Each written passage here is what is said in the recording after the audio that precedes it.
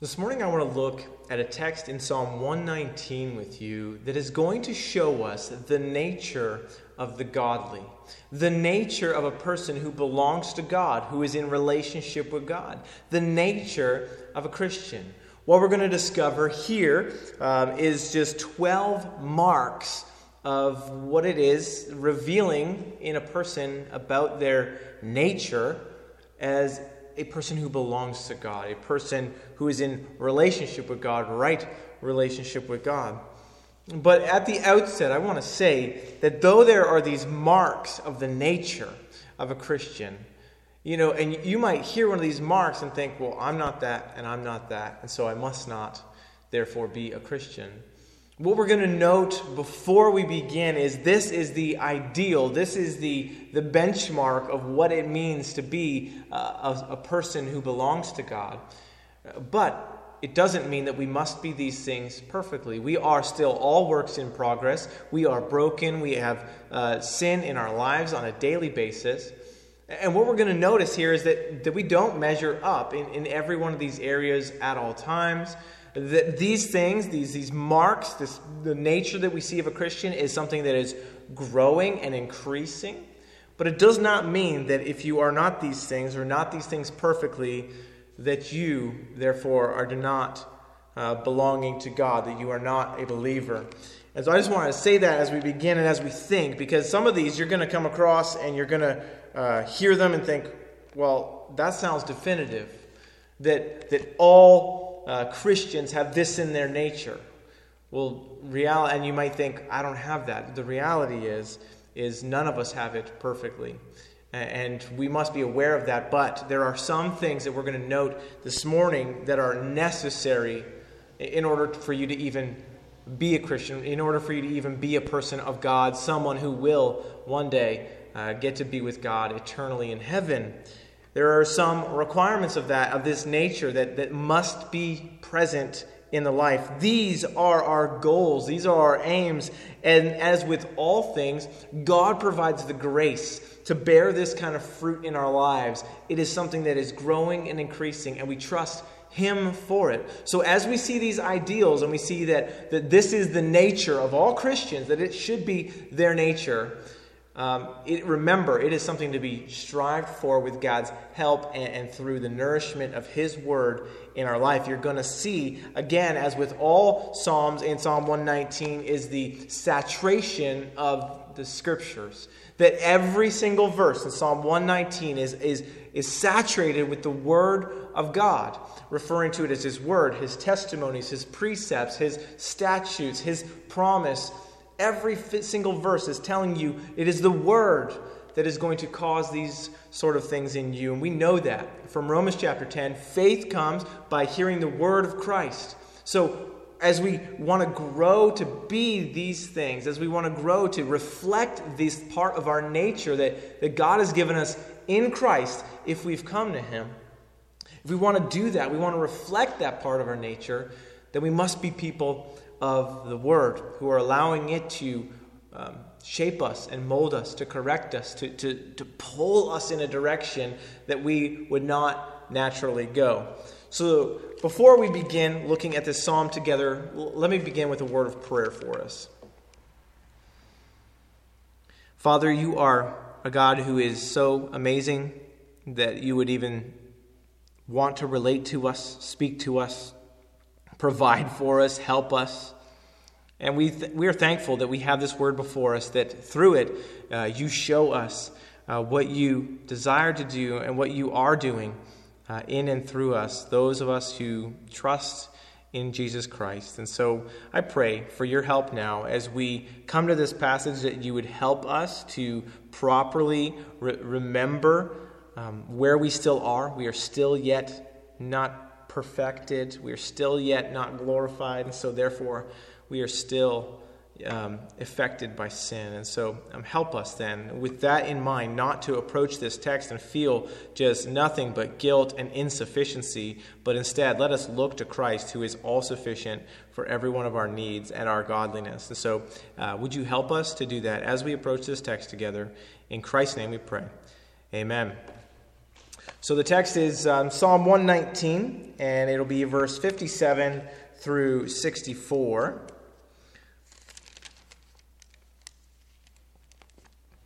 This is the word of God. It says, "The Lord is my portion. I promise to keep your words. I entreat your favor with all my heart. Be gracious to me according to your promise. When I think on my ways, I turn my feet to your testimonies. I hasten and do not delay to keep your commandments. Though the cords of the wicked ensnare me, I do not forget your law. At midnight I rise up to praise you because of your righteous rules. I am a companion of all who fear you, of those who keep your precepts. The earth, O Lord, is full of your steadfast love. Teach me your statutes." Here we begin to see the nature of the godly, and we'll discover the nature, some bits of their God. So the first thing I want us to notice there then in verse 57 is that the nature of a Christian, that all Christians have God as their portion. That He ultimately is their desire, their satisfaction, their contentment, their completeness. That God is that.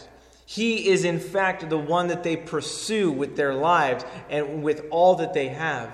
This is what God is to those who are His children. "The Lord is my portion," David says.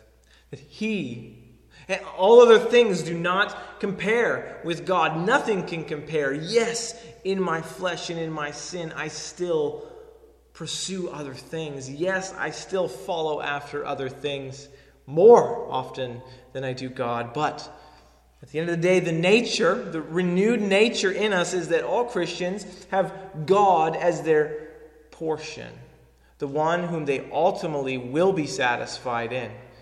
And will have perfect joy, everlasting, and perfect completion in Him. He is their portion.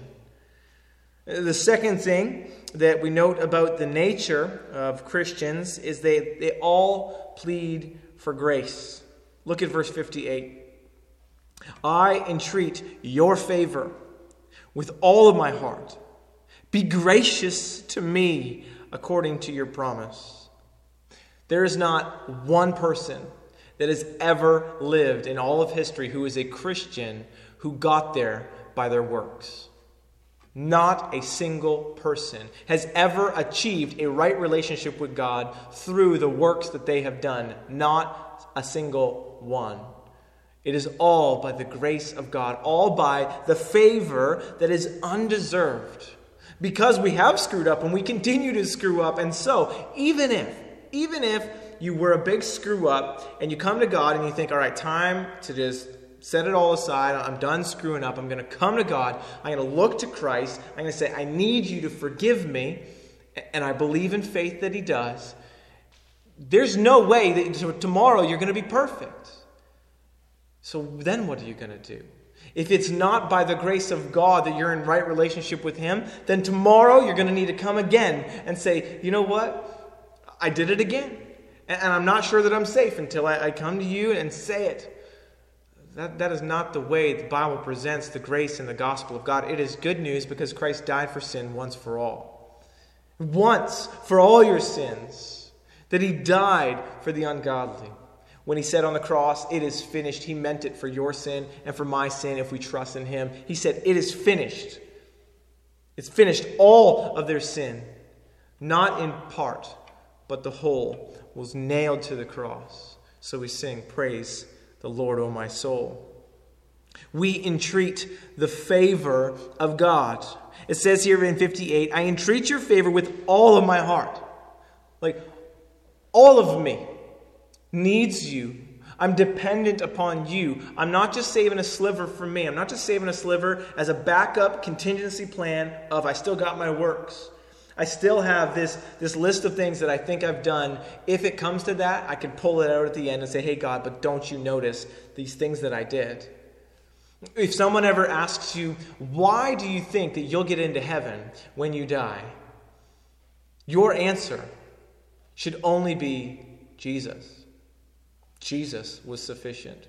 If you begin to answer that question by saying, well, I went to church, I prayed, I did this thing, I did that thing, you're in trouble.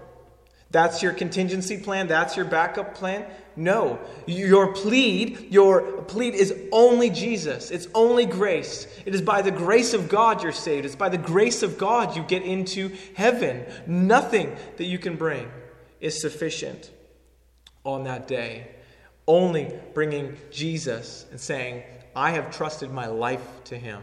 And I believe with my heart, with my whole heart, with all of my heart, I have entreated his favor, his grace that I do not deserve. That he would look upon me, a broken, sinful person, love me, die in my place, therefore taking my sin and putting it to death, and all the record that stood against me, all that I deserved wrath for, he took it. And then I can just latch onto him. I can just come to him and say, I entreat your favor. I entreat your grace, your mercy to me. Be gracious to me according to your promise. Your promise that we read throughout the entire Scripture is that when you come to faith in God and you place your life in him and you believe, that promise is that you are forgiven. We know the Scriptures well. In 1 John, if you confess your sins, he is faithful and just to forgive them. In Romans chapter 10, again and again, where it says, if anyone would call upon the name of the Lord, he would be saved. You call upon the name of the Lord, you confess your sin to God, and as we're going to learn later, Jesus says it himself when he says, your job, I'm commanding you to repent and believe the gospel, believe the good news, repent. We're going to come to that in a minute because that's another mark of the nature of a true Christian. But here, it is this entreating of the favor of God, knowing that you have nothing to boast in and that you can only rely upon something you don't deserve. That is forgiveness of God through Jesus Christ and his sacrifice. So that's the second thing. Not only do they have God as their portion, but they have all plead for grace. The third thing is that we see is that they all think on their ways. They all think on their ways. Look at verse 59. When I think on my ways, I turn my feet to your testimonies. When I think on my ways, all Christians have come to evaluate themselves. By God's grace, God has been gracious to us to open up our eyes to see our sinfulness, to see our wickedness against him, to see, as we evaluate ourselves, to think on our ways, to think, this is not right. This is contrary to God. This is opposed to the heavenly realms. This is not godly. This is not righteous. This is not good. So they thought on their ways. They've had their eyes opened, their heart wrenched in their own wickedness. They think on their ways, and then the next thing they do is the next mark is that they all repent. They all repent. Verse 59 says, when I think on my ways, I've come to the conclusion that I'm worthless before God, that I have nothing to bring, that I'm just full of sin. I'm separated from God because of my sin, Scripture tells me. So they thought about that, but then all Christians repent. I turn my feet to your testimonies. I turn. That's what repent means, to turn, to leave one thing, to trust in another. Repent. You will never get to heaven. You will never have a relationship with God in Christ. You'll never be forgiven if you do not repent, if you do not turn from your sin and leave it behind. If you come to God and you are seeking forgiveness for something, but yet you carry on in it, you have not repented, and therefore, what does it mean for your forgiveness? You've not given it up. You want to carry on to it. You want to hold on to it. And you say, I just don't want to feel bad about it anymore. That's not the nature of a Christian. The nature of a Christian is that they all repent. once for all, when we come to the cross and for faith in the first time, and we turn from our wicked ways, we turn from trusting in ourselves or our own list of righteous deeds, we turn from all of that stuff. We turn from selfishness and we turn to God. And we turn to Him and say, I want to live for you. I want to live for your glory. I want you to be on display in my life. We repent. We don't want to love the former things anymore. We want to love God with all of our heart and all of our mind and all of our soul and strength. We repent. But not just one time. The mark of a Christian is that they are a repenting person. Jesus says of the Pharisees, as much as their life was really awful, and so what he said is like their teaching is on par. They know the Scripture well. So if you hear their word, they're just echoing my words, but unfortunately it hasn't taken root in their hearts. They have not repented of their trust in themselves or their own religious system. He says, don't follow their way of life. He says, but they are to bear fruit in keeping with repentance. The same thing is true of you and me, that we don't just repent one time, get our jail out of free card from Jesus. We've turned from that stuff at that moment, and then we don't ever think about having to turn again and again and again. The life of a Christian is continual repentance, just turning away from the things that have dragged me down again, turning away from trusting in myself, turning away from being self-focused, turning away from all of that. And that is a daily battle for the Christian. All Christians repent. That is a mark of a Christian, is that they are a repentant people. And the fifth thing that all Christians are is all strive to obey without delay. Look at verse 59. And 60. So I'll read 59 to 60. When I think on my ways, I turn my feet to your testimonies. I hasten and do not delay to keep your commandments. Christians are marked by a lack of delay. They strive to obey without delay. We don't just say, all right, I know the good thing I ought to do. I'm not going to do it right now. I'm going to do it later when it's more convenient. I'm going to do it when it seems more comfortable. I'm going to do it when it's not as scary. I'm going to do it when I'm more mature. I'm going to do it when I know more.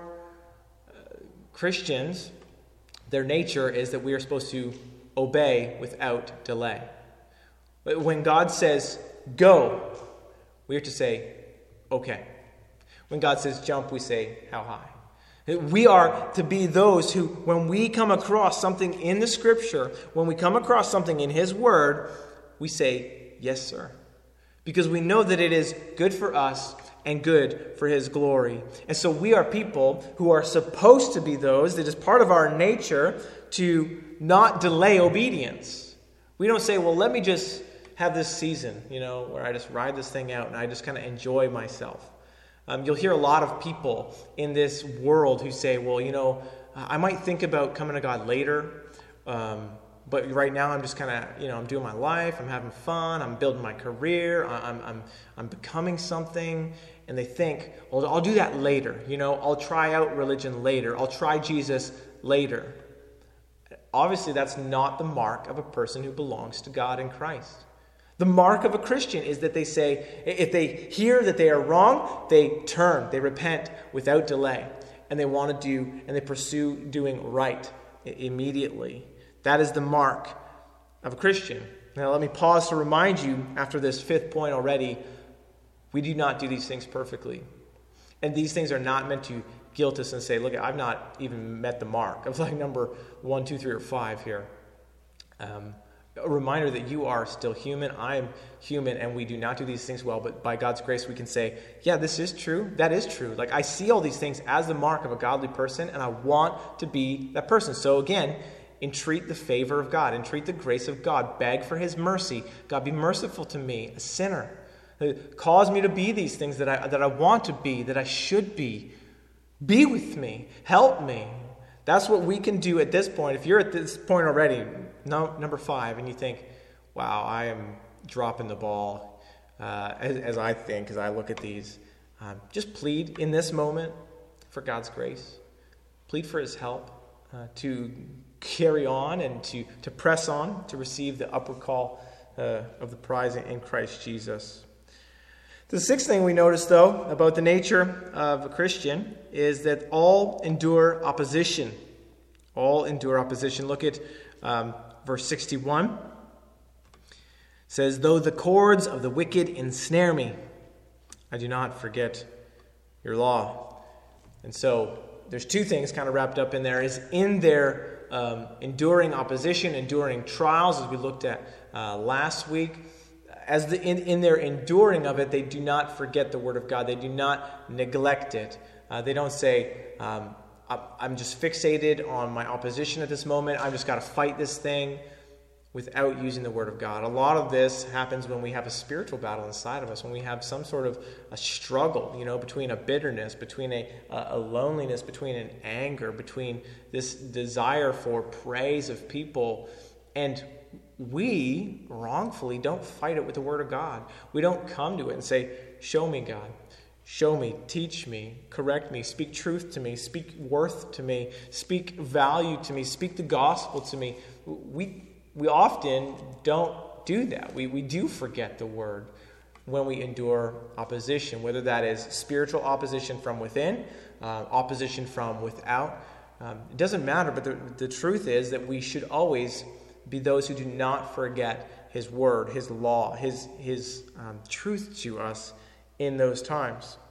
While we all endure opposition, Jesus promises that we do not forget His Word. The seventh is that we all are people who praise Him. Look at verse 62. "At midnight I rise to praise you because of your righteous rules." I praise you. The Christian is someone who thinks that God is to be admired. They think that God is someone to be lifted up and sung about, to be proclaimed to the world, to be heralded, to be telling others about, to be telling God how great He is, to be telling God how beautiful you think He is and how amazing He is and all of His attributes. The nature of a Christian is that they all praise Him. They all sing of His great worth. We worship Him.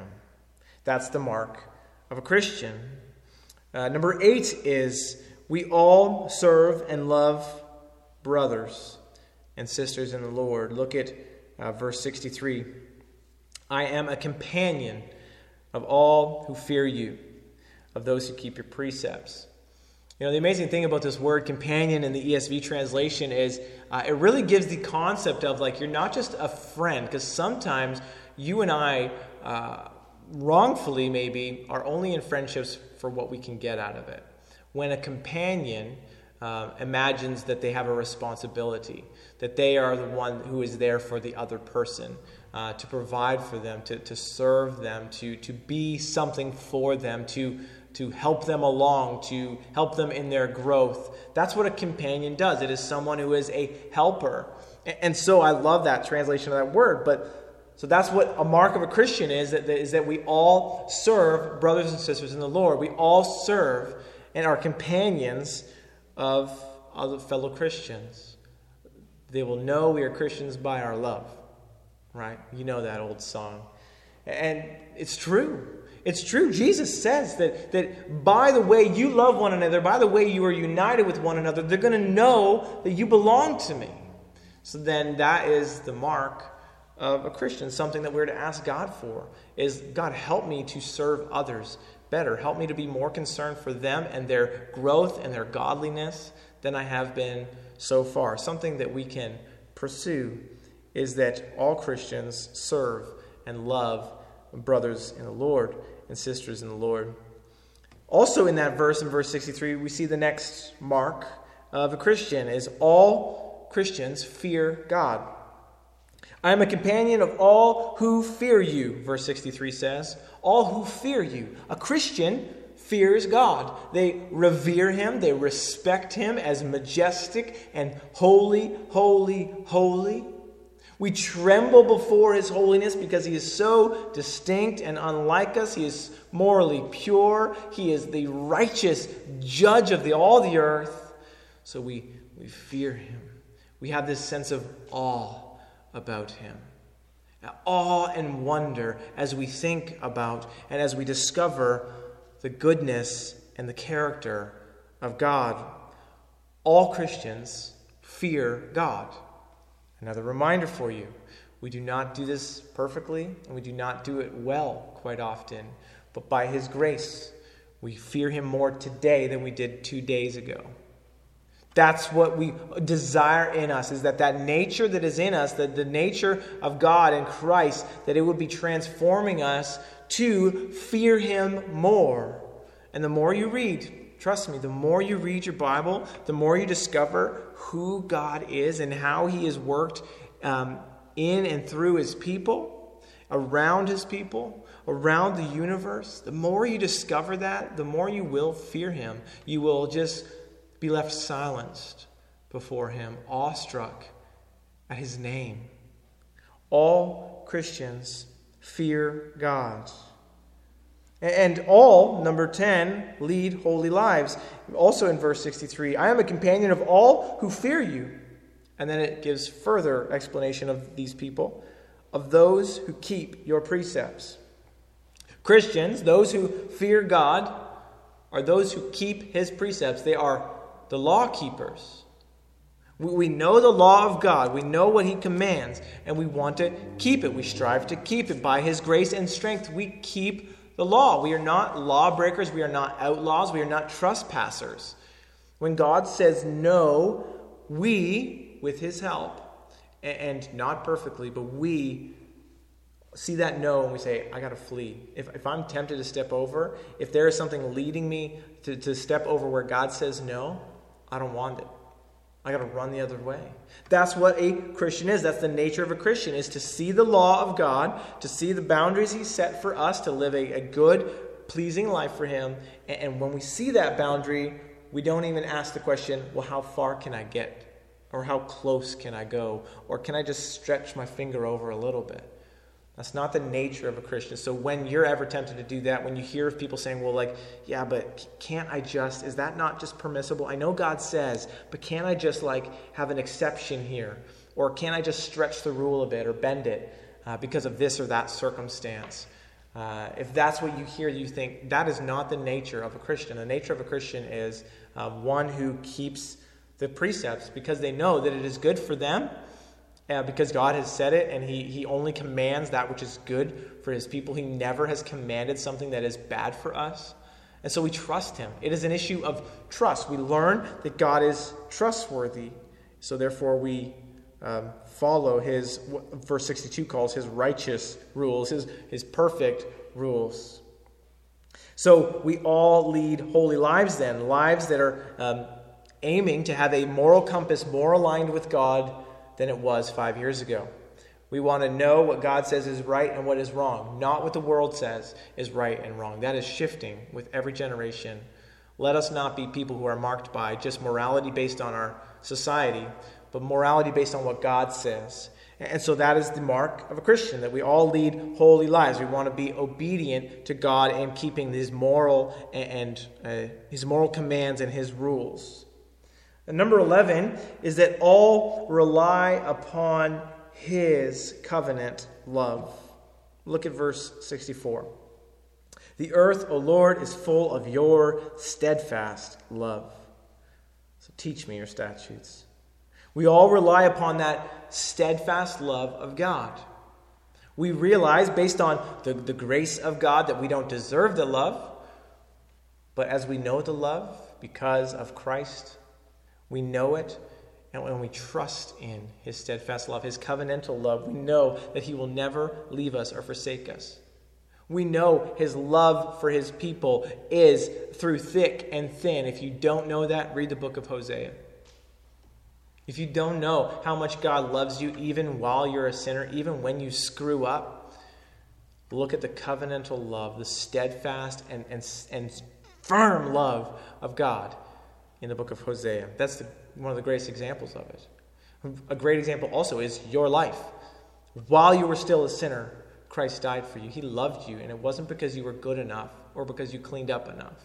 He loved you with a love that was everlasting. And so all Christians rely upon the covenantal love, the steadfast love of God to be in our relationship with him. And number 12, and lastly, all desire to keep on learning and growing. A Christian is never satisfied with just the status quo, with just graduating, with just ticking one box. End of 64 says, "The earth, O Lord, is full of your steadfast love. Teach me your statutes." We are never content to say, well, you know what? I've been a Christian for 20 years. I've read the Bible 10 times. I'm good. Like I know what there is to know. I don't need to study the Bible. I don't need to be taught how to study the Bible again. I've been doing it for 20 years. I don't need to be taught how to read the Bible. I've been doing it for 35 years. I don't need to be preached to by somebody else who knows less than me because I've been doing this for 45 years. I've read the Bible. I know God. That is not the nature of a Christian. That's the nature of a conceited person, a person who is proud and arrogant, a person who is not humble before God, realizing that they will never know God perfectly in this life, that there is always something to learn. There's always ways in which you can read a text which someone, which you can never imagine would be able to teach you from the way they read the text, or the way they've studied, or a method, or a prayer. You don't know what you have to learn until sometimes you just humble yourself and say, teach me your statutes. And by whatever means, not just by the great professor, not just by an educated person, but teach me. And teach me through my life circumstances. Teach me through the mouths of babes. Teach me through the person who I think is really immature. Teach me through all of these things. I'm listening, O God. The Christian, a mark of their nature is that all desire to keep on learning and growing. We're never content with where we are. We want to always be growing. And all of these things, all of this nature, these 12 marks of a Christian teach us something about God. I'm going to go through this and fairly quickly as we look at the verses together. So first off, in verse 57, you see that God is their portion. He is sufficient. There's something you ought to know about God is that it's not like, well, I got a portion of God and you got a portion of God and now it's running out, so hurry up and get your portion. That it's going to run out before, the next generation. No, God is all-sufficient. He is never taken away from by anything, any power that we need, any grace that we need. There is not a limited supply. When God is the portion, he is your complete satisfaction and he's my complete satisfaction, as he will be for the person who comes to faith tomorrow. God is all-sufficient. God is gracious, verse 58. As we plead for his grace, we realize that he is indeed gracious. That is who he is. That is what he is like. He is gracious to us. He is a God who has a moral compass. He has written commandments, and he's written them not only in a book, but on our hearts where we have a sense generally of right and wrong. We have a moral compass because God is a moral lawgiver. We have a God who is worthy of our praise. You see in verse 62 where it says the Christian rises and praises him. Well, he is worthy of it. He is worthy of our complete adoration and love. He is worthy of you singing over and over again that how great is our God, of his amazing grace, of all the things that you can think of to sing. Is he worthy? He is. God is worthy of our praise. And the next thing we learn about God is he's also worthy of our fear. Verse 63, the nature of a Christian is that we fear him. Well, he is majestic and he is holy. And so we tremble before him because he is that, worthy of fear. And 64 teaches us that he is a God of not just the earth that is full of his steadfast love. The earth is his, and that he is the Lord over it, but that he is a God who loves. He loves outside of himself. He didn't need to, but he is so amazing to love us. And love us with a love that is unlike anything we can ever imagine or even think on this earth. God is a God of love, but not love only. Don't ever confuse that. And not just love exclusively of his righteousness and his judgment. And God's love includes his righteousness and his judgment. But God's steadfast love is a love that is unshaking.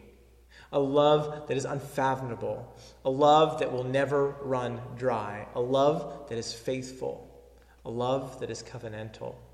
His love is firm and is forever. This is what we learn about the nature of our God, the godly and their God.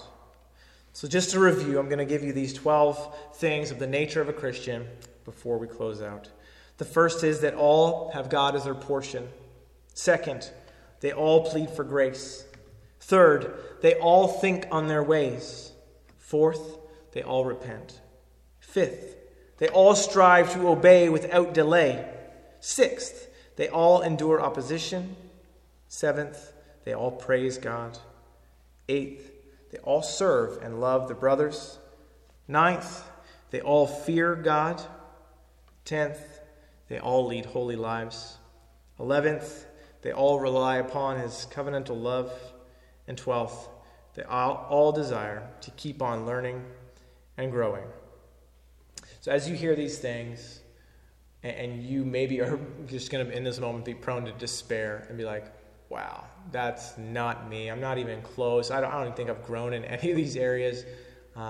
Just ask God to be gracious to you, to show you, to help you evaluate and have a little more perspective. Maybe, if it's a 5-year scope, where were you 5 years ago in your growth? Where were you even in your thought of repentance 3 weeks ago versus today?